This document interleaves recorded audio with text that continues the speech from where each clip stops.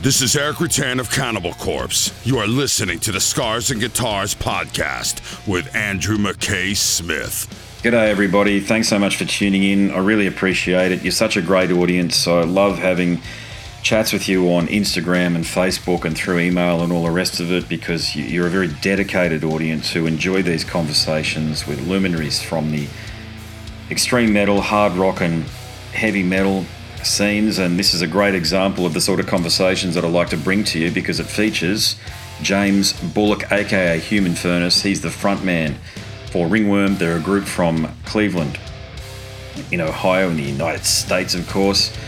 Now, the catalyst for the conversation is due to the launch of a new album, their first for Nuclear Blast. It is called Seeing Through Fire, and it is one of the albums of the year so far. I'm enjoying this one a lot.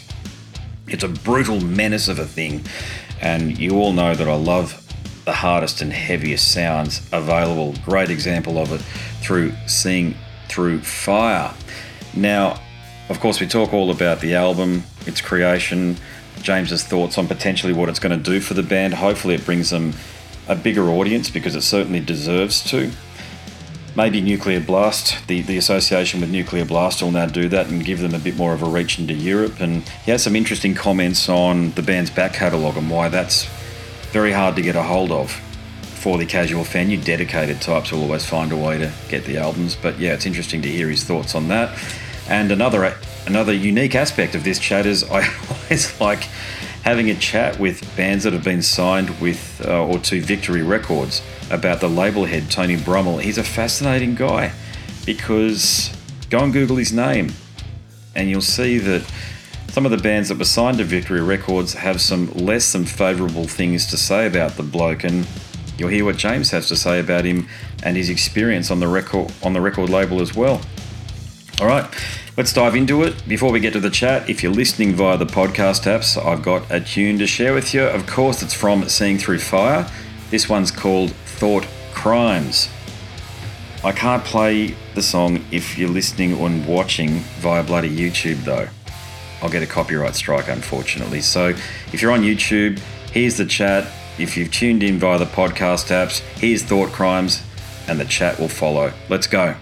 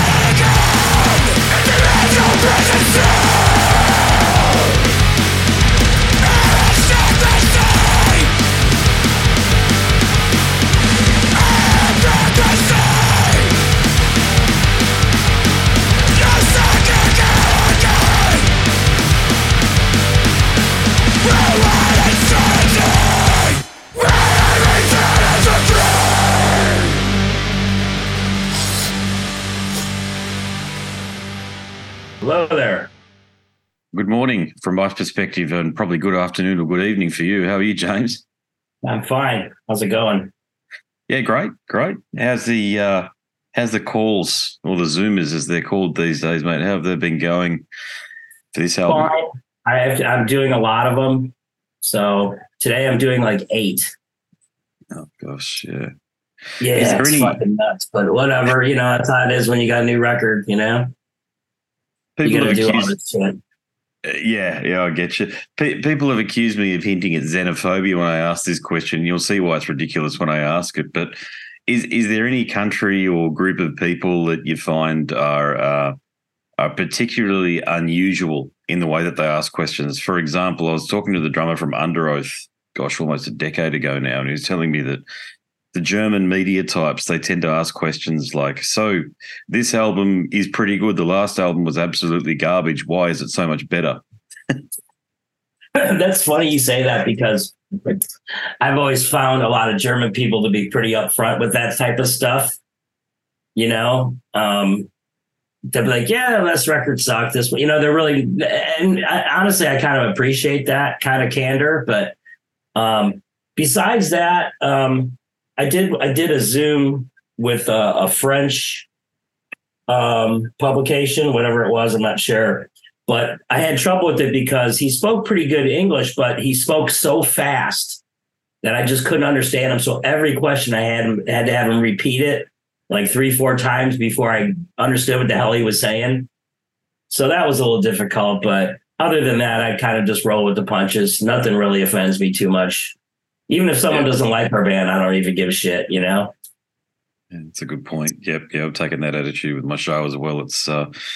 The appreciation is in the eye of the listener or the reader or the beholder, in other words. And mate, we don't know what shoes they've been walking in up to the point that they've done the interview or listened to what it is that we put out there. You got that right. So look, this album here, Seeing Through Fire. Okay, I've had it now for a couple of days, and I've listened to it a fair bit in the background as I work away from home. I'm a journalist, you see, so I get to do that. And my first impressions are that it's a heavy, brutal bastard of an album. And the last one was shit. I've got to be completely honest with you, okay, and this is rare for me. I was certainly, I'd heard of your name before, but I hadn't dived into your catalogue as much as I might have liked to, now that I've gotten familiar with this album here, because right.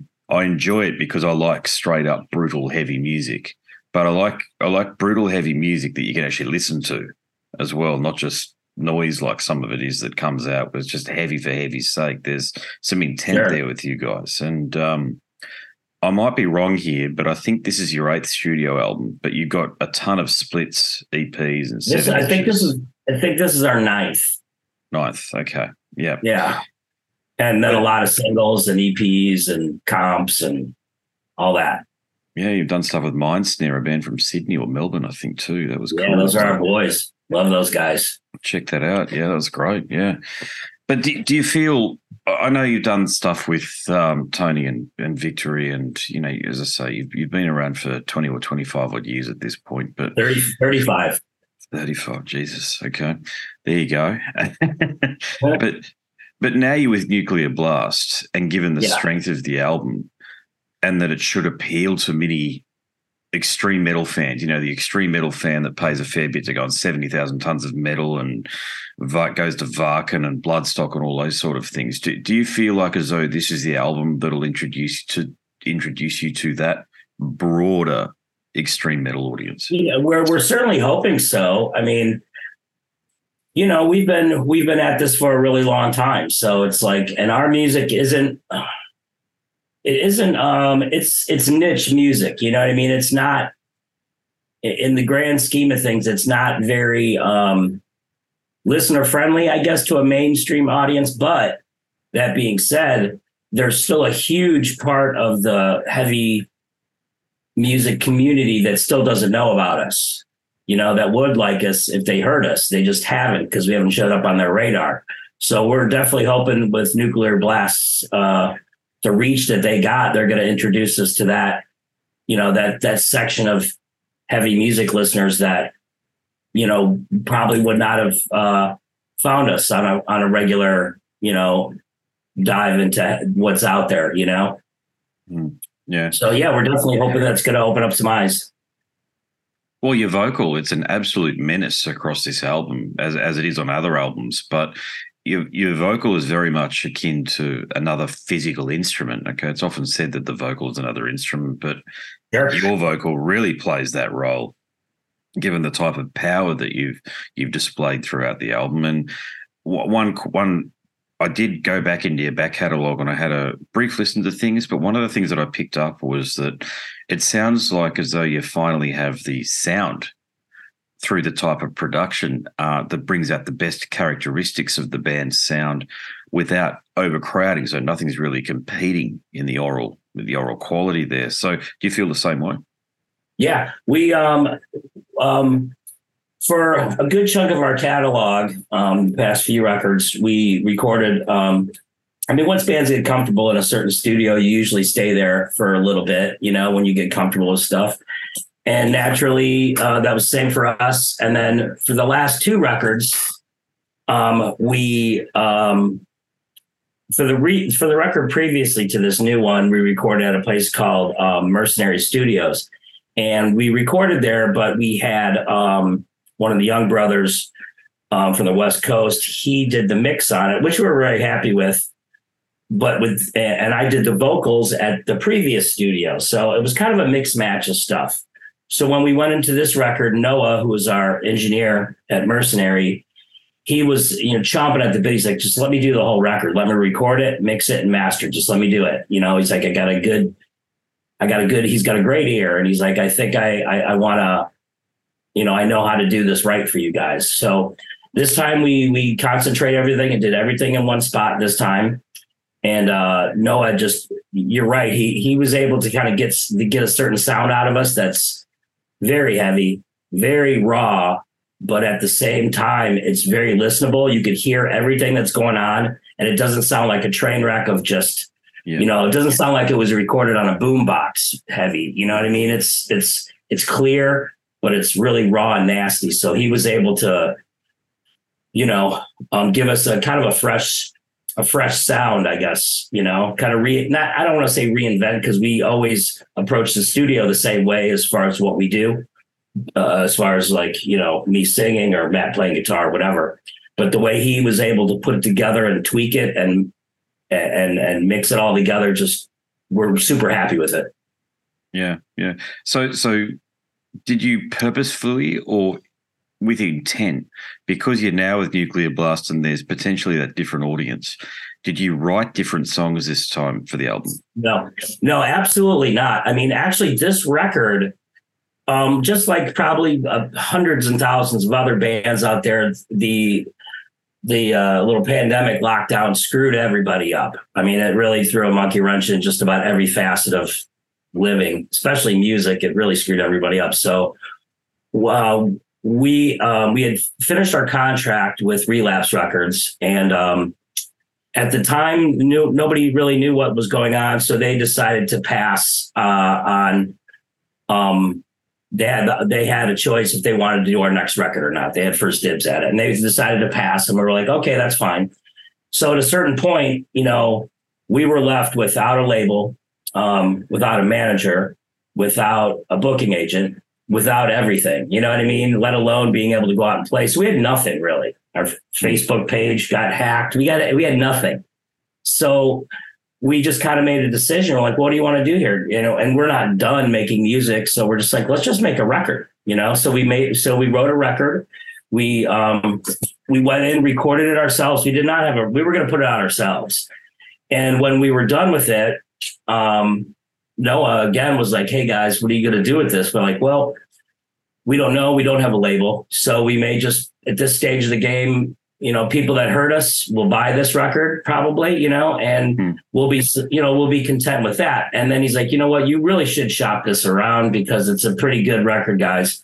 So I made some calls, and a buddy of mine, Austin, I'm like, hey man, a lot of people. What do you think about, spreading this around, seeing if anybody's interested? And right off the bat, Nuclear Blast came back to us. They're like, yeah, we want to put this out for you. So the record was made before we even had a label. We were just doing it for us.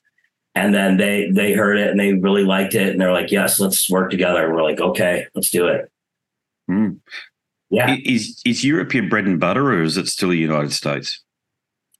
It's probably, I wouldn't call it bread and butter because we don't really make any money doing this, but yeah, I mean, our reach and like, we don't, overseas in Europe and stuff, like they have a tendency, and this is just natural. If you're not over there a lot, they'll tend to forget about you. The turnover rate in like the hardcore scene or the metal scene is so fast, and if you're not constantly over there, they're going to forget about you. And that's understandable. So we had the intentions of going back over in 2019 with our previous record, and then the world shut down for 2 years.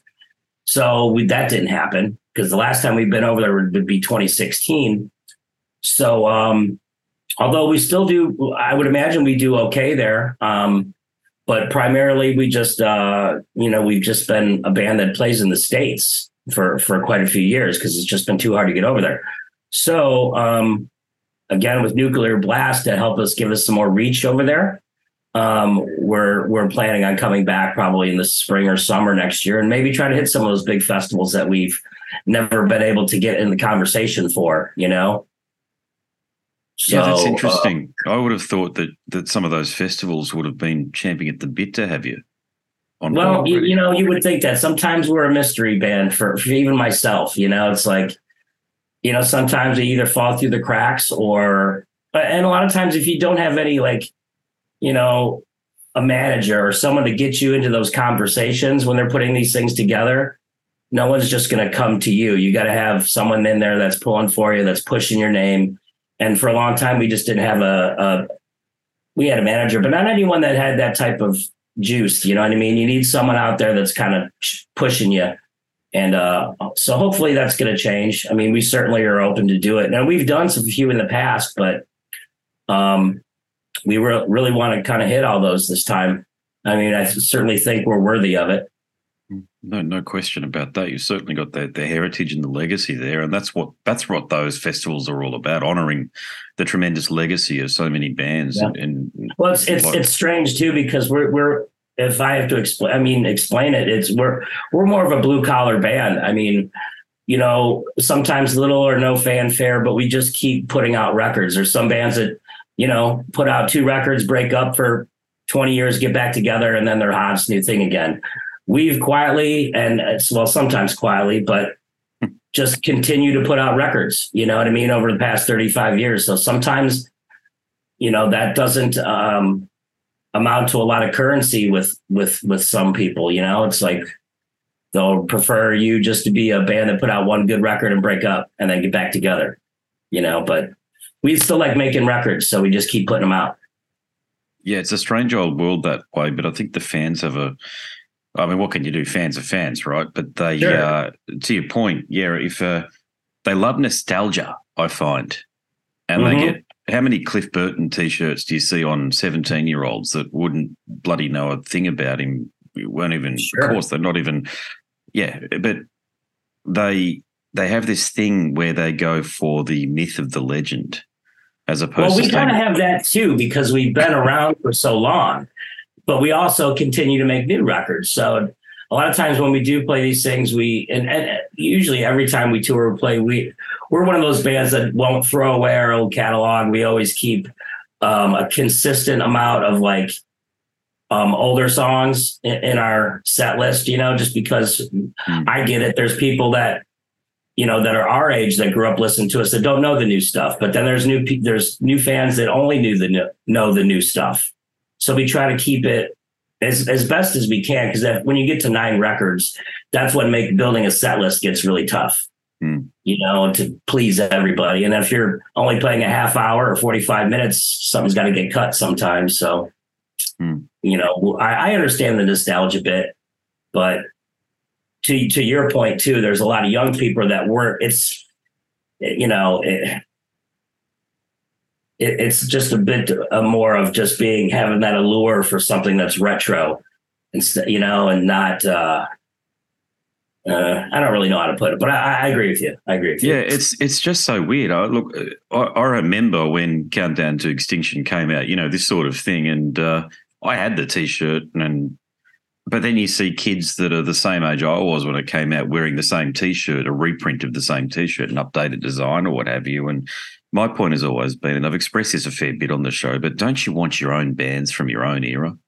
Don't you want to get right into it? And I suppose that's what the metalcore thing was about too, and the deathcore thing as well. And a lot do that, but particularly with the legacy and the traditional metal fans. So broadly speaking, they get into power metal, death metal, black metal, all of that sort of stuff. They tend to worship at the altar of these older bands, and I think that's okay. But forge your own path ahead and find your own bands and be in the moment with your own bands rather than buying into. Well, I mean that goes to speak to some of the some bands coming out, because what they'll do, and there's no knock, because every band is influenced by what they grew up with for the most part. But there's a lot of bands that come out that don't really bring anything new. They'll just go back and copy what was done, say, in the 80s, verbatim. And then you have a lot of younger kids who like those bands, love those bands, but in turn, they won't listen to the older bands that these bands are directly ripping off. You know what I'm saying? So they'll be like, I love this band. They're like, oh, if you love them, you must have heard these guys. They're like, no, I never heard of them. You'd be like, really? Because they've been doing it since 1983, So it's always, I always think it's good when music listeners do their homework a little bit too. You can expand your mind a little bit, broaden your horizons, kind of, I don't know, try to have a little more larger scope when you're listening to certain genres and see, but yeah, extreme metal's got a lot in common with jazz, and there's a couple of reasons for that. Okay, the first and the biggest one that I know of is that extreme metal, like jazz, is the only truly globally, or universal is the better term, musical genre, meaning that you can go to Saudi Arabia and find an extreme metal band as you can go to Chile and United States, etc. You can't do that with hip-hop. Okay, even though hip-hop gets the mainstream media's huge push behind it, same with jazz. You can find a jazz band in Saudi Arabia as you can everywhere else in the world. Yeah, that's a good point. Yeah, the person that turned me onto that was Jello Biafra back in the 90s. I remember him talking about it. He was noticing that no matter wherever he went, there was Morbid Angel T-shirts. I think that's what the quote was. Okay. And he picked up on that, and he said he'd never seen anything else quite like it. But yeah, it's to your point, I think, about you guys being blue collar and working class. The genre is immersive in that we're not passive. Oh, look at what we look like, basically, too. You can tell what we're into for the most part, depending on the day, too, I suppose. And I think it's a wonderful thing about the investment. But you said something early on, which is somewhat troubling, to be quite honest with you. I mean, you guys have been doing it as long as anybody, and you deserve to be able to make a career out of it. But has it not been that way for you, just on the financial front? No, it's definitely not. I mean, we, I've said this in other interviews. At times I feel maybe earlier on, we didn't, there was a certain point in music where everything had to be categorized. When I was younger, there wasn't so many categories, like this type of metal, this genre, everything's really put in their boxes now.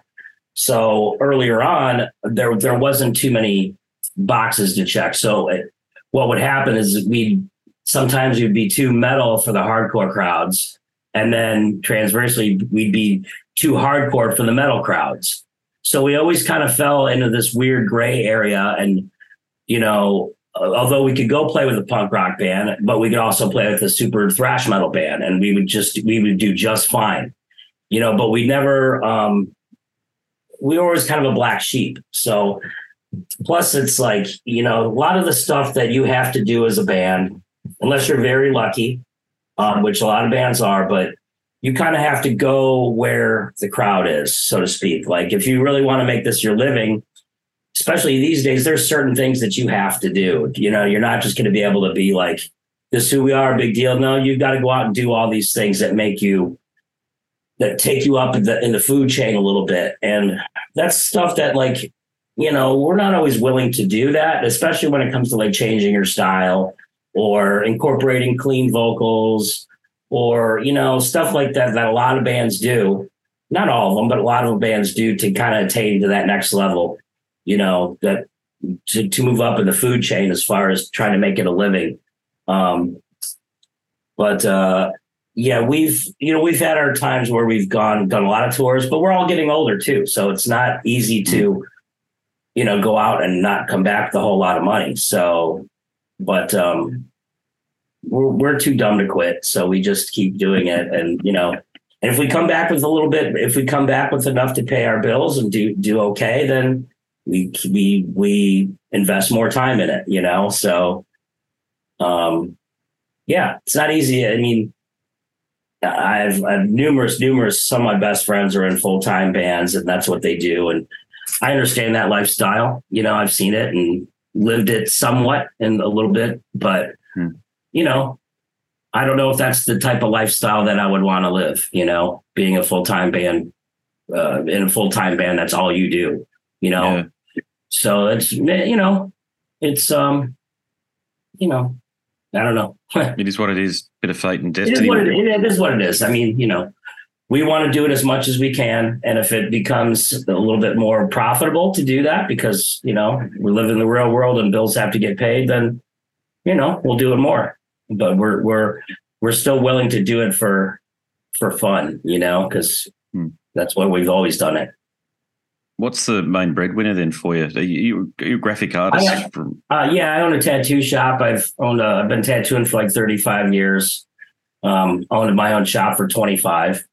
And then I do graphic design and art and just about anything else on the side. So I have a business to look after as well. So leaving, cutting up and leaving for months at a time is not the best business model as an owner. So you have a responsibility to that. So, but that's where my bread and butter is at, mainly, is tattooing. Yeah. What city do you live in? Cleveland, Ohio. Was that one of those cities, a bit like Melbourne here, that was really hit hard through the pandemic with lockdowns? Yeah, we were shut down. My business was shut down for close to 3 months. And that was tough. We were, financially able to withstand that, but I mean, it got difficult after 3 months, let alone having to take care of your employees as well.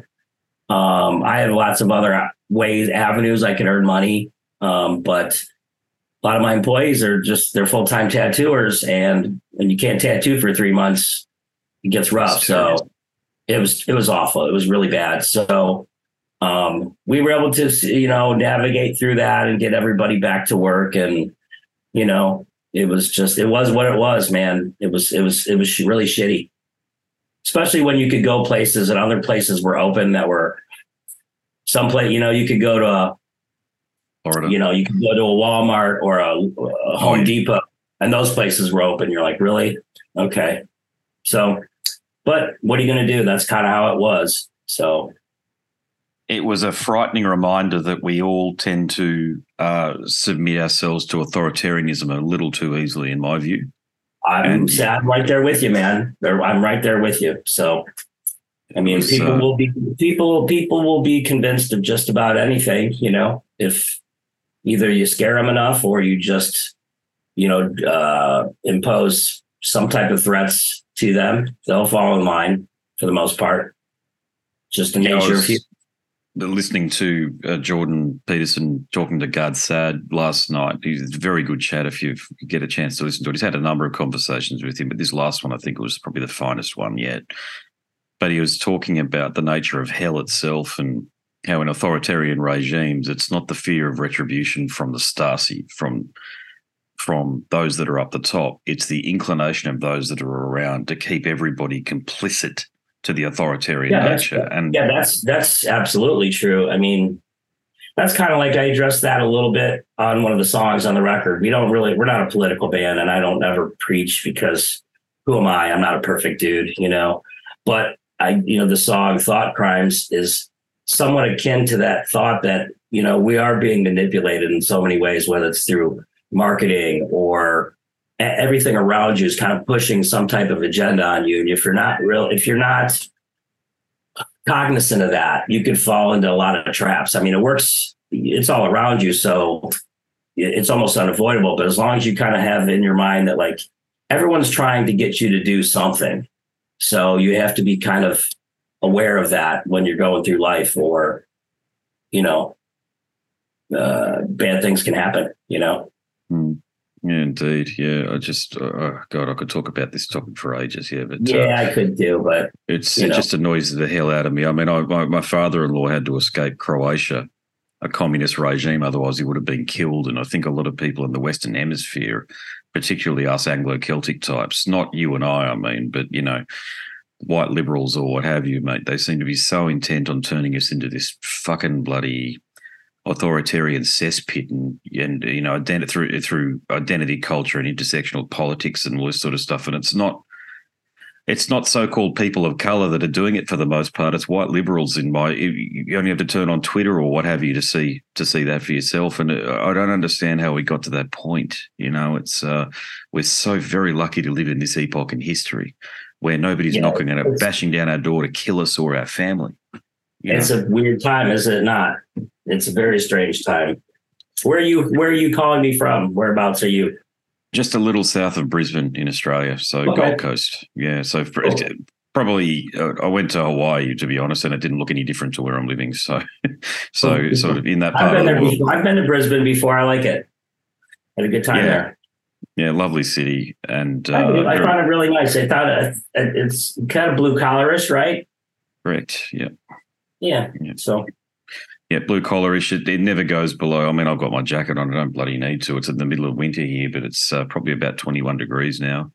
So we never gets too cold. It's, as I say, I honestly believe this. I think throughout history, this is probably one of the easiest places ever to live right now. And in this particular, where I'm from here, because, you get food on the table. We've got a welfare state here in Australia too. So, I mean, we got nothing to complain about, but people do.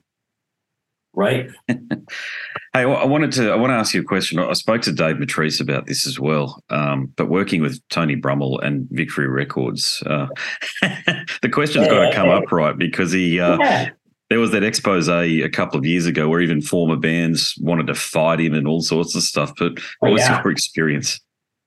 Well, not a very good one. I mean, honestly, I never saw him much. You never really did. At least we didn't. I mean, if we played in Chicago, he wouldn't be there, and et cetera, et cetera. And you kind of had to work through go-betweens to ask him any questions. And, and like a lot of bands, we kind of feel like we didn't get our fair shake there, although we did sign a contract. So,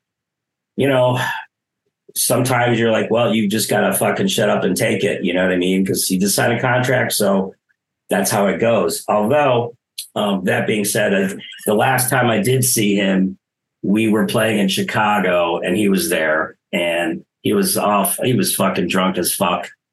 And, and then he came up to me and was talking to me like we were best friends forever. I'm like, dude. And then I just kind of let loose. I'm like, you're a fucking asshole, dude. I'm like, you fucking suck and all this shit. And he's like, what are you talking about, man? And I'm like, and at that point, I just didn't really care. I'm like, whatever, dude. I'm like,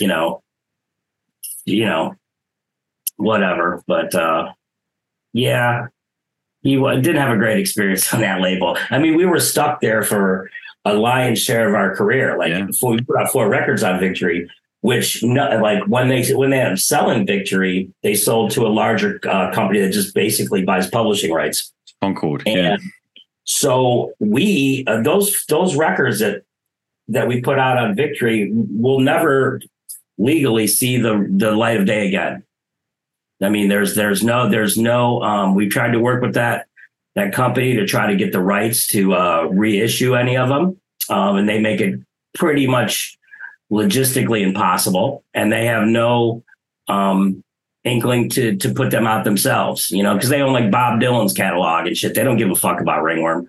So it's like, then let us do it. But then they're like, nah. So those records will just, never come out again, really, legally. So thank God for streaming. This is where streaming. I mean, I know you don't see a bloody dime for it, but at least your music gets to live to fight another day. Yeah, I mean, we've gone as far as even when we were trying to get off that label by the second record because we knew it wasn't really going anywhere for us because the times are changing. Then it was like, but we were trying to get off that label. And we would oftentimes when we couldn't get product, I would just go out and buy blank CDs before a tour and just burn as many CDs as I could and just give them away. If someone came to the merch table, I'm like, do you have this record? They're like, no. I'm like, now you do. Here you go. I would just give out burned copies of them because, we're not going to see any money from Victory anyway. So I might as well give them our record, Yeah. So it's not the best experience. No. Well, that's yeah.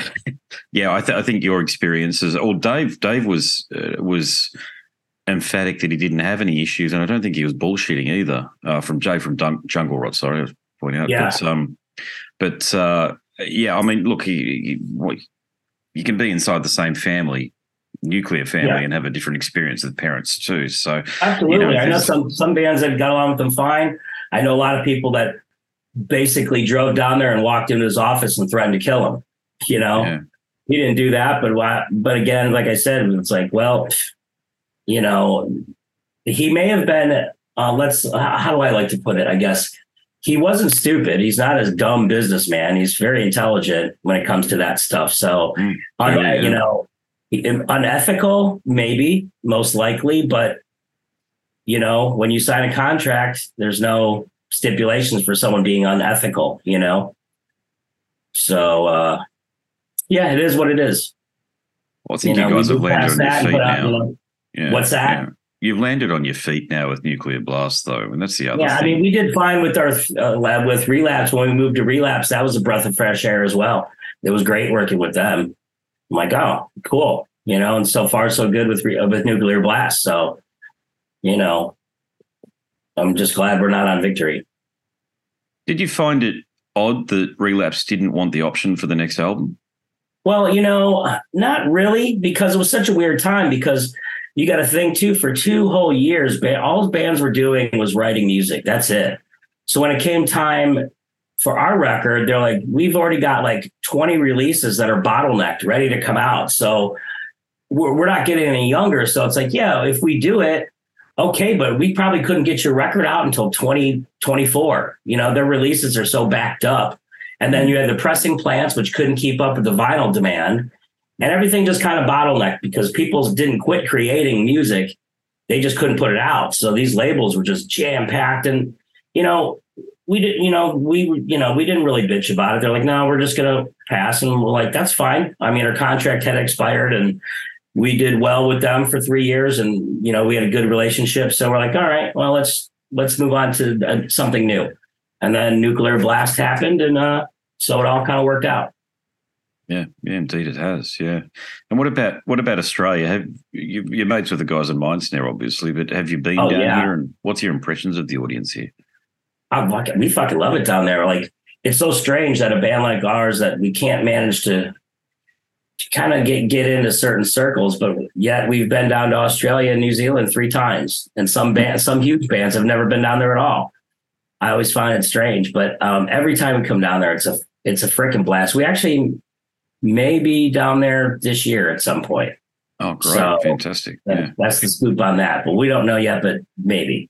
But when we do, we have a blast. I mean, I don't know. The crowds are awesome. The people are awesome. We've made some friends, lifelong friends from our first tour down there that we still talk to, that come and visit us here in the States. I actually stayed after our final tour, actually, because I tattoo. So I stayed an extra 2 weeks and just traveled and tattooed at different tattoo shops.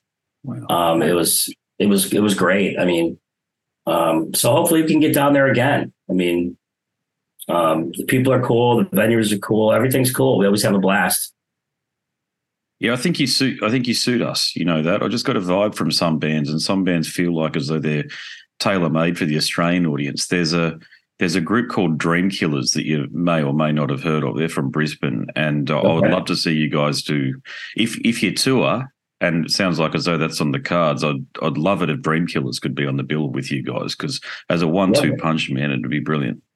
Cool. Yeah, I mean, we're up for whatever. Yeah, we always seem to get along because Australians just seem to have thick skins, and they kind of get our humor because we don't really kiss anybody's ass. We don't go up there and be like, "Hey, we love you." We bust balls, and we get mean and we get rowdy, and you guys seem to just click with that, and we're great with that, and everyone has a good time, and it just no one takes anything too seriously. I'm sure Australia's I'm sure they have a lot of people that, like everywhere else, there's a certain percentage that, find everything offensive. You can't get away from that anymore. But Australia's always been, like I said, a really thick-skinned place. They could take a joke, they could bust balls right back at you. We like that. You know what I mean? So we get along well with that. Yeah. You're right about what you say. I don't think it's too different to the United States like that. I think there's, at any given time, mate, there's less than 5% of the people that make 95% of the fucking noise. And that's what we're all going through at the moment. But we've just got to realize that and not kowtow to it. And, I mean, we don't go out of our way to, we don't go out of our way to offend anybody. We're just playing music, and, and we just have fun. And if someone gets offended, well, I'm sorry. You know what I mean? What can I say? But it is, like, again, it is what it is. If just like anything else, if you do not like something, then there's no one forcing you to listen to it or go see it. So I know that's the irony in it all. Just look away and it'll go away. But no, they don't want to do that. They want to have a say, and that's that authoritarianism creeping in. But that's like that. That's like that everywhere, unfortunately. Yeah, indeed. Yeah. Well, it's been great to have a chat. I look forward to diving even further into your back catalogue, actually, what I can find, at least anyway. And this album here, mate. Yeah. You enjoying the new one then? Yeah, I like it a lot. Yeah, there's been a couple of very good albums. Till the Dirt have got a great album. Kelly Schaefer from Atheist has got a new album out too. There's this one, and this week's been a good week, actually. There's been the Cavalera brothers, Max and Igor did that Bestial Devastation and Morbid Visions re-release, which I like quite a bit. Did they completely re-record those? 100%, yeah. Wow. I saw that. I haven't heard it yet. Of course, I'm a fan of the really early Sepultura stuff, the first few records. And then I'm friends with Derek, who's the current singer of Sepultura. Oh, nice. Yeah, cool. Yeah, he's a Cleveland guy. He's a great guy. And they're still a good band. I just, I grew up on the, Beneath the Remains and Schizophrenia, and pretty much up to Arise. That's kind of my sweet spot with that band. Really, that's just what I grew up with. But I'd like to check those out then, probably. Yeah, check it out. They've done a great job. I have to dive a bit deeper and find out who helped them with the production side of things. But that was the thing that was most impressive, is that you could hear everything. It wasn't, it always reminded me of like those two albums. Their initial recording sounded like they were recorded in a rehearsal room with a tape. Just it probably was. I mean, Schizophrenia, Morbid Visions. I mean, those those are very primitive recordings, but they have character, and they have like a little. There's something about those things. You could hear the passion and when they're playing. And bands, probably a lot of bands strive for that. They'll spend millions to get that sound, to try to capture that type of sound when it's, it's such a time capsule, it's hard to reproduce. Yeah, it is. Yeah. Well, they've done a killer job. I can't stand re-recordings and re-releases for the most part, because just about every band fucks it up. Look what Cradle of Filth, or Danny Filth, more to the point, did with Cruelty and the Beast. With that one, it's wrong, Well, I mean, that's also been brought up to us, because with our previous catalog, the Victory stuff, we can't get it. Someone's like, why don't you just re-record it? And we're like, I don't know if we want to do that either, because there's something about those records are those records, So, yeah, I can see where some bands feel like they need to do it, but it never quite works out the way they want it to. You're right, it doesn't. And you are in a bind that way, so I can completely understand if you decide to go down that route. But all I would say is you've got such a bright future based on what I've heard here with Seeing Through Fire, that you just don't need to. I mean, people will find, you know what, fans are resourceful, mate. They find the old stuff, that. Oh, yeah, absolutely. So, but like I said, those records can't legally come out, but, maybe someday you'll see them somewhere, I hope so. Just go to, you know what it's like in Indonesia and Malaysia and places like that, mate. Yeah. You can get anything printed up you want in those sort of places and then, go around on tour. What are they going to do? Sue you? Sue you for your own material? Good luck. Yeah, right. Now we'll see. We'll see how that goes. But cool, mate. Yeah, well, thank you very much. I hope to see you down here sometime soon, as you've pointed out. No It's worries. probably likely. So, as a matter of fact, if we are able to make a trip down there this year, I think it more or less probably starts where you're at. Oh, fantastic. Okay. No worries. Yeah. Well, it'd be great to see you guys live. Yeah, we'd like to do it. It's got to work. It's not easy for bands from the States to come down there. It's expensive. It's even more expensive now than it's ever been. Obviously, everything is. So it's just a matter of someone willing to bring us down and us willing to, everyone needs to be willing to lose money, Yeah. And you just got to do it for just the love of playing and traveling and getting to see your friends and screaming at a bunch of people you don't know. Yeah. Well, you're right about your point there about there being a glut of releases. We've had a lot of tours post-COVID as well, which I think's put a burden on the hip pocket of the average punter, working punter, if you like. And I know a few tours, like the Jungle Rot tour, was actually pulled through. Oh, it didn't happen? It didn't happen. Dave actually told me it was lack of ticket sales. It just, I don't know any of these people. I know a couple of them, like Soundworks and a few of the other ones, the bigger ones, but some of the smaller, more boutique ones. I'm not saying you've got to be careful. I'm definitely not saying that, but I've just noticed they're the ones where the tour gets, it's up and then it's pulled. And it's like, well, what's your business model around this? To your point, are you big enough to lose money, or is it a I know a lot of this can become a Ponzi scheme, unfortunately, too, where the band previous pays for the next band, and a bit like what we saw with Soundwave and AJ, eventually the house of cards collapses at some point because it's just the burden of it all becomes too much. But I just hope that the boutique promoters and touring agencies here, mate, they don't burn the bands specifically and the Australian fans either with some of these things. That's why we're optimistic, but we're also cautious too. We're working with trustworthy people, but it just has to be right, especially when you're traveling halfway across the globe. So, it'd be terrible if it wasn't a success in just about every facet for you, but it is what it is. Well, right, every time we've been down there, it's been great every single time, and we have nothing to complain about. So we're excited to try to make it happen again. Yeah. So. Yeah. Well, fingers crossed anyway. I hope it happens. Yeah, right on. Fantastic chat there with James. I get a vibe sometimes that if my association with somebody that I've had a chat with, if it could sort of go a little bit beyond the conversations for the podcast, I sometimes feel like as though I become mates with some of these guys, and James is a good example of it. What a tremendous fella. I really hope that the extreme metal community gets behind them through Seeing Through Fire, because I think they're going to keep on doing it anyway from the sounds of things, but success always makes things, or greater success and a bigger audience always makes things just a little bit easier, doesn't it? Okay, so if you like that chat, there are many more just like it at scarsandguitars.com. Heaps more, as a matter of fact. I'm up to almost 750 podcast episodes that have been posted. Lots and lots. And if you like listening, I reckon you're going to like reading as well. And I've written a book, Scars and Guitars, Conversations from the World of Hard Rock, Heavy Metal and Extreme Metal and Beyond. Click on the link in the banner on the website and you'll be taken to a marketplace of your choice and download a sample. And just, the last thing you're going to do before you go to bed each night is check your phone. Instead of scrolling through inane social media bullshit, how about you download a sample and just read the first couple of pages and see if you like it. No dramas if you don't purchase it, of course there isn't. But it might be something that interests you. So many conversations that I've had are worthy of turning into and expanding on through the print format. And that's what I've done there in the book. I've expanded on the conversations and offered more context to them. So hope you enjoy reading it.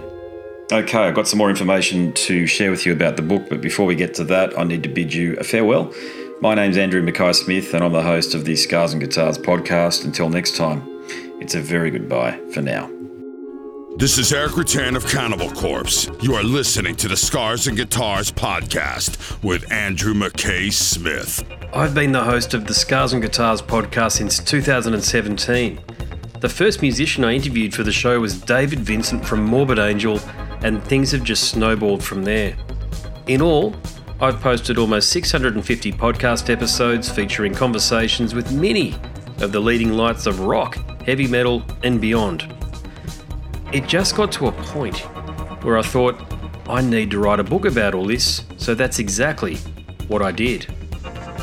In Scars and Guitars Volume 1, you'll read a heap of deep reveals and commentary, such as Des Fafara talking about Coal Chamber and why the band will never return. You know, if you're a band just starting out, you need to hear me.